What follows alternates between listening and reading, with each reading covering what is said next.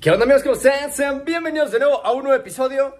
Amigos, amigas, por si me ven nuevamente con la misma ropa que traía en el episodio anterior, es para decirles que pues este día he estado agitado. Ya fui a mi consulta con el podólogo, la podóloga, y ahora voy a ir a mi consulta de fisioterapia. Lo que pasa es que para los que no sepan, me lastimé las dos manos, la pierna y esta parte del dedo índice. No siento la mitad del dedo índice, como que se murió un nervio, fue lo que me dijo la ortopedista y valió madres, se murió. Ahorita estoy recuperando un poco la sensibilidad, es con el tiempo y ni modo. Ahorita vamos a ir a mi terapia, vamos a checar, espero que me dejen grabar, yo creo que sí. Si no, intentaré sacar unas tomas bajita la mano, pero lo mejor es pedir permiso. Recuerden que nosotros seguimos la filosofía de las reglas están hechas para romperse, pero hay que saber también de vez en cuando cuándo aplicarlo. O sea, no siempre. También hay que ser inteligente, hay que ser astuto, audaz y saber en qué momento romperlas y en qué momento aplicarlas. Recuerden que hay que ser rebeldes, hay que ser diferentes. Hay que vivir un poco, obviamente sin dañarse a uno mismo y dañar a los demás. Mientras hagas lo que tú quieras, mientras no dañes a las demás personas, tú haz lo que tú quieras. Pero mientras no dañes a los demás, todo perfecto. Bien, me lastimé en artes marciales mixtas por el sobreentrenamiento también de CrossFit. No había podido descansar, no me había dado chance de descansar un ratito. No me había dado la oportunidad de poder reposar porque pues vengo en friega siempre, vengo entrenando, practicando deporte, pero de manera exhaustiva. Y ahora vamos a ir a la terapia. De hecho, por eso traigo mi maleta y mi cangurera. En mi cangurera traigo todo lo relacionado al diario vivir. Luego haré un video específico sobre mi cangurera y lo que recomiendo llevar. Y en esta maleta llevo lo que es el material necesario para la terapia, que son 2 toallas, una bolsita y ya. Para que a la hora de que te pongan la compresa caliente no te quemes. Porque ya tuve una mala experiencia en la que pues una chica no se dio cuenta y me puso electrodos, electricidad. El electrodo se despegó porque ya no servía la gomita y aparte soy muy peludo de las piernas. Y se despegó, dio una corriente eléctrica y me quemó. De hecho tengo la cicatriz un poco. No es por mala onda, pero ahí se distrajo un poco y eso no me gustó. Porque yo cicatrizo un poco queloide y en ese tiempo, como fue de una quemada, pues me quedó la cicatriz en una zona donde ya tenía de por sí una cicatriz por una bicicleta que era en el otro lado. Mi cicatriz de la bicicleta es en el lado derecho de mi pierna y en la rodilla. Y del lado derecho de la rodilla, y la cicatriz de la quemada es en el lado izquierdo. Pero bueno, son gajes del oficio, son cosas que pasan, no importa, no pasa nada, no es para molestarse. Sin embargo, vamos a ir a la terapia. Hay que llegar 10-15 minutos antes porque luego se llenan los lugares y luego es bastante desesperante un poco. No desesperante, pero es como un poco tedioso al estar esperando pues mucho tiempo. Así que ahorita acompáñenme, les voy a decir varios puntos importantes para evitar lesiones y para, pues tú sabes, saber sacarle el máximo provecho al cuerpo y a esta situación. Nos vemos en un ratito. Bien, ¿por qué razón me lesioné? Miren, me lesioné la mano derecha porque a la hora de asentar el gancho, el madrazo, no le pegué bien, no le pegué con buena técnica y me lastimé. La izquierda ya por el exceso y la pierna por contundencia. Pero todo esto se originó, ¿por qué? Porque no supe descansar. Porque hay gente que dice, bueno, es que para descansar tienes que descansar aproximadamente, no sé, un día, 2, y no es así. No necesariamente tienes que descansar 1 o 2, incluso a veces puede ser una semana, puede ser 2 semanas, el mes como máximo, depende de muchas cosas, muchos factores, pero bueno, ya estamos llegando. Me están poniendo un gelecito, el cual funciona para desinflamar. Esta lesión que tuve en la tibia fue un hematoma que se originó por contundencia. Al recibir una patada, este se inflamó a pesar de haber tenido la espinillera, que solamente te sirve para reducir el daño, el riesgo, y que con el tiempo se empiece a curtir tu pierna y todo tu cuerpo, y esto provoque que se empiece a fortalecer aún más, independientemente de que tengas el equipo necesario o no. El gelecito sirve para desinflamar, desobstruir y principalmente para calmar el dolor si es que se tiene mucha molestia.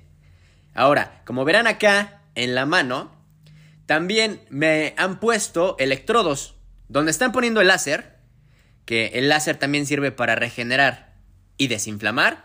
En esa zona donde la están pasando, me pusieron electrodos, los cuales con la corriente eléctrica empieza poco a poco a desinflamar. Ahorita ya no la requería, ya no lo necesitaba, y solamente es el láser para seguir regenerando el tejido lastimado.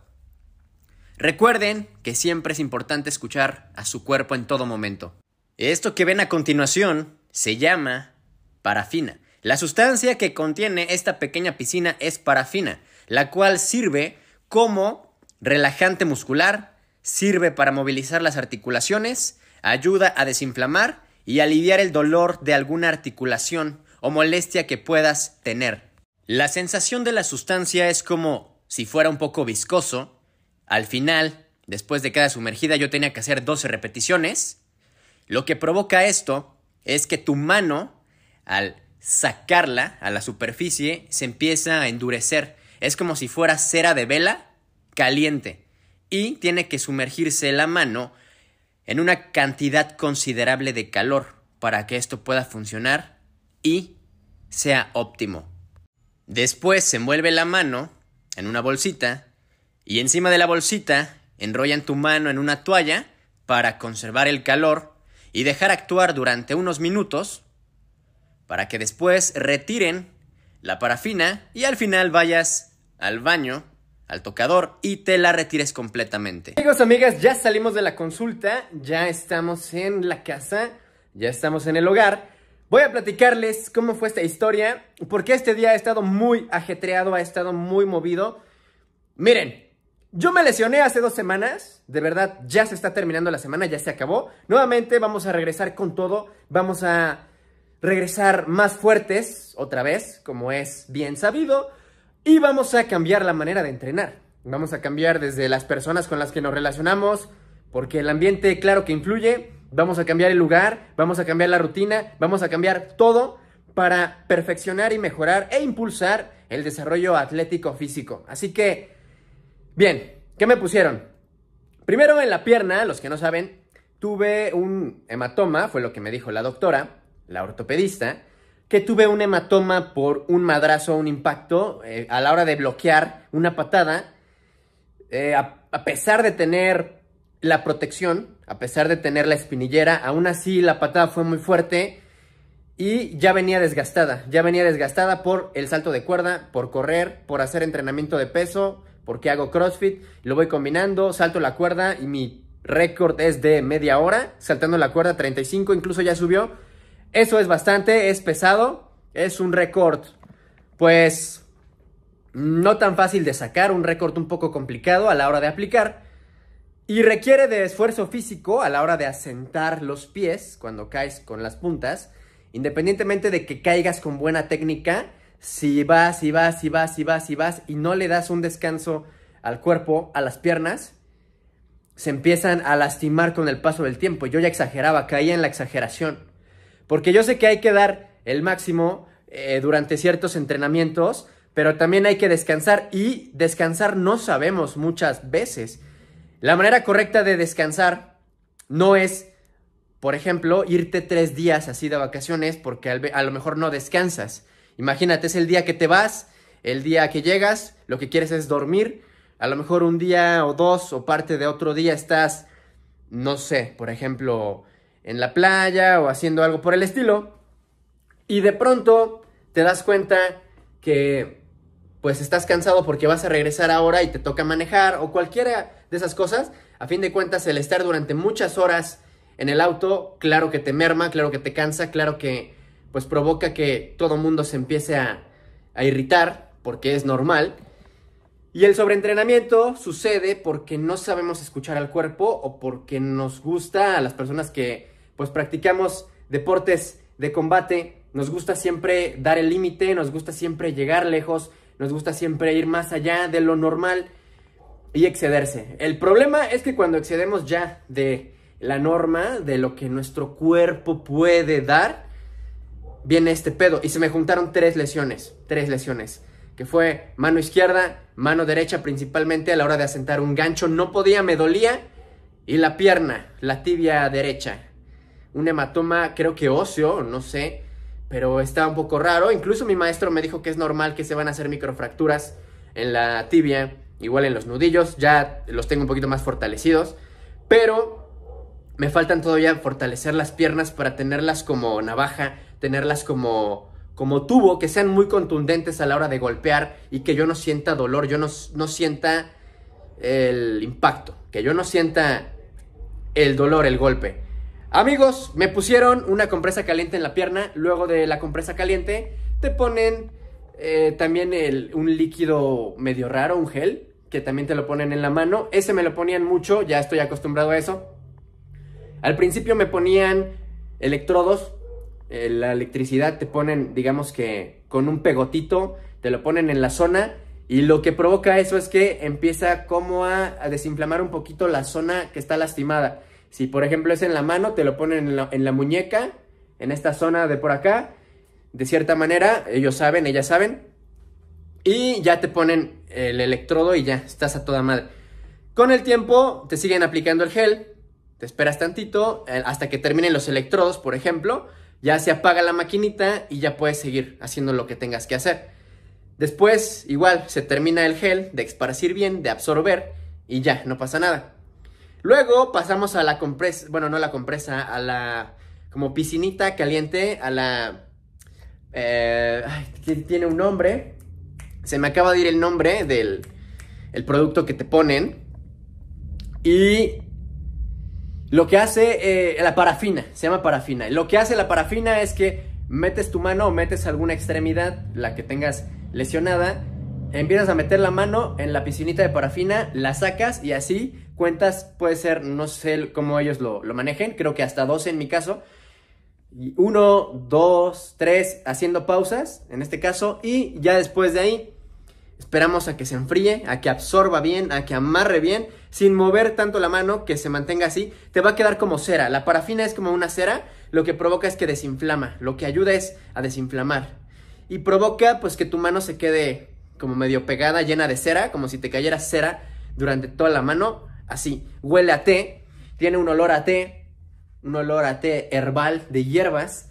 Y ya se termina, te limpias, te vas, te lavas y ya, firmas lo que tengas que firmar. O te anotas en lo que tengas que anotarte, porque es para protocolo de cuando llegas a hacer tus terapias y listo. Depende de la institución. Si vas a una institución privada o a una un poquito más abierta al público, un poquito más grande, pues tendrá otro tipo de reglas. Y pues sí, hay que respetar también las reglas de lo que te están diciendo, porque aquí ya es tu integridad y sí tienes que respetar, tienen que respetar lo que les están diciendo, respetar a las personas, respetar el entorno. Por eso es que no grabé como tal tan excesivamente, porque también incluso algunas instituciones se llegan a molestar si uno pues llega a grabar ciertas cosas sin pedir permiso. Y para evitarnos esa cosa, esa problemática, como en el video anterior les platicaba, fui a preguntar a un panteón y tengo que sacar un oficio, un permiso, para que pueda grabar, ya sea en la noche, en el día, o grabar cualquier cosa del panteón. Ahí obviamente voy a romper un poquito las reglas, pero más adelante. Pero digo, después, no es como que me urja tanto. O aprovechando otros recorridos ya el otro año, quién sabe, no sé, depende. Igual hay muchos lugares los cuales no necesitan ese tipo de cosas, porque hay muchos lugares que puedes tener acceso o puedes ir a checar, así como panteones y demás, solamente sabiendo en dónde te estás metiendo, preguntándole a gente local de ciertos lugares o a gente que sabe cómo está la movida y ya.